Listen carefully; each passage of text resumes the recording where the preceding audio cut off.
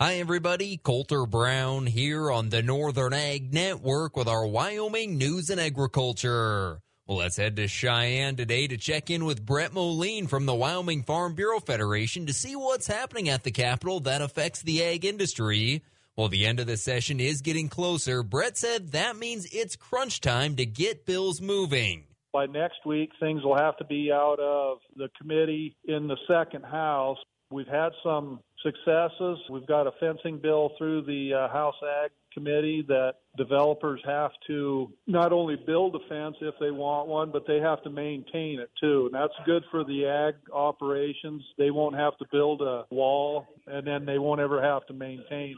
One interesting bill concerns wild horses, and Brett has the details on that and an update on a trespass bill. Concerning wild horses, to try to get some work done on that. It's a resolution to go to the feds about maybe getting some horse slaughter plants again. We'll see where we go on that.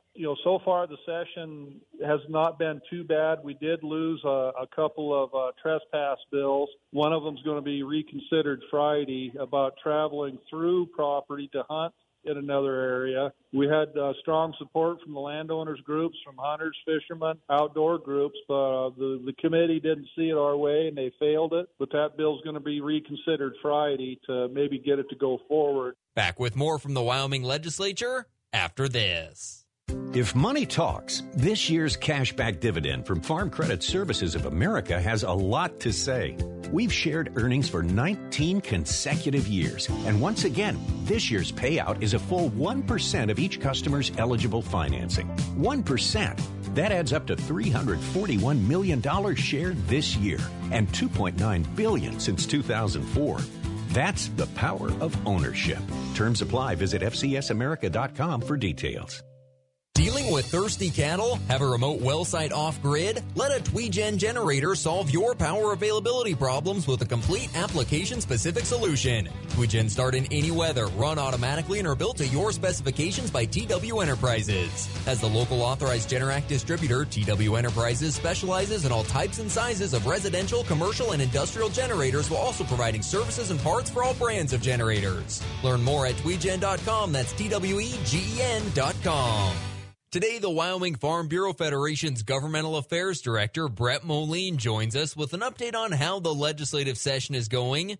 Trespass issues have garnered a lot of focus in this session, and Brett tells us about one bill that didn't make it but is likely to come up in the interim. Our trespass by drone bill died. Concerns that we have with that is with drones, it's not people that have a right to be there. It's the people that are just coming out and just being a royal pain in the south end with them, harassing people, harassing livestock. Hopefully we can get that into the interim. In my opinion, what we're going to have to do is start defining who owns the airspace. So what's on the docket for next week at the legislature? Next week, we're going to be discussing what topics we want to look at over the summer and a couple of things we want to look at. We'll see how these trespass bills go through. If they don't make it, we'll look at them, hopefully be able to look at those in the interim. We've got some water issues, especially dealing with the Colorado. Can we store water to be able to meet our obligations for the future? That's something we'll have to talk about that this summer. Also next week, the Wyoming Farm Bureau will hold its legislative meeting where members will get to hear from Don Day on what's going on with the weather and, of course, hear from the leadership of the ag committees. From the Northern Ag Network, I'm Colter Brown.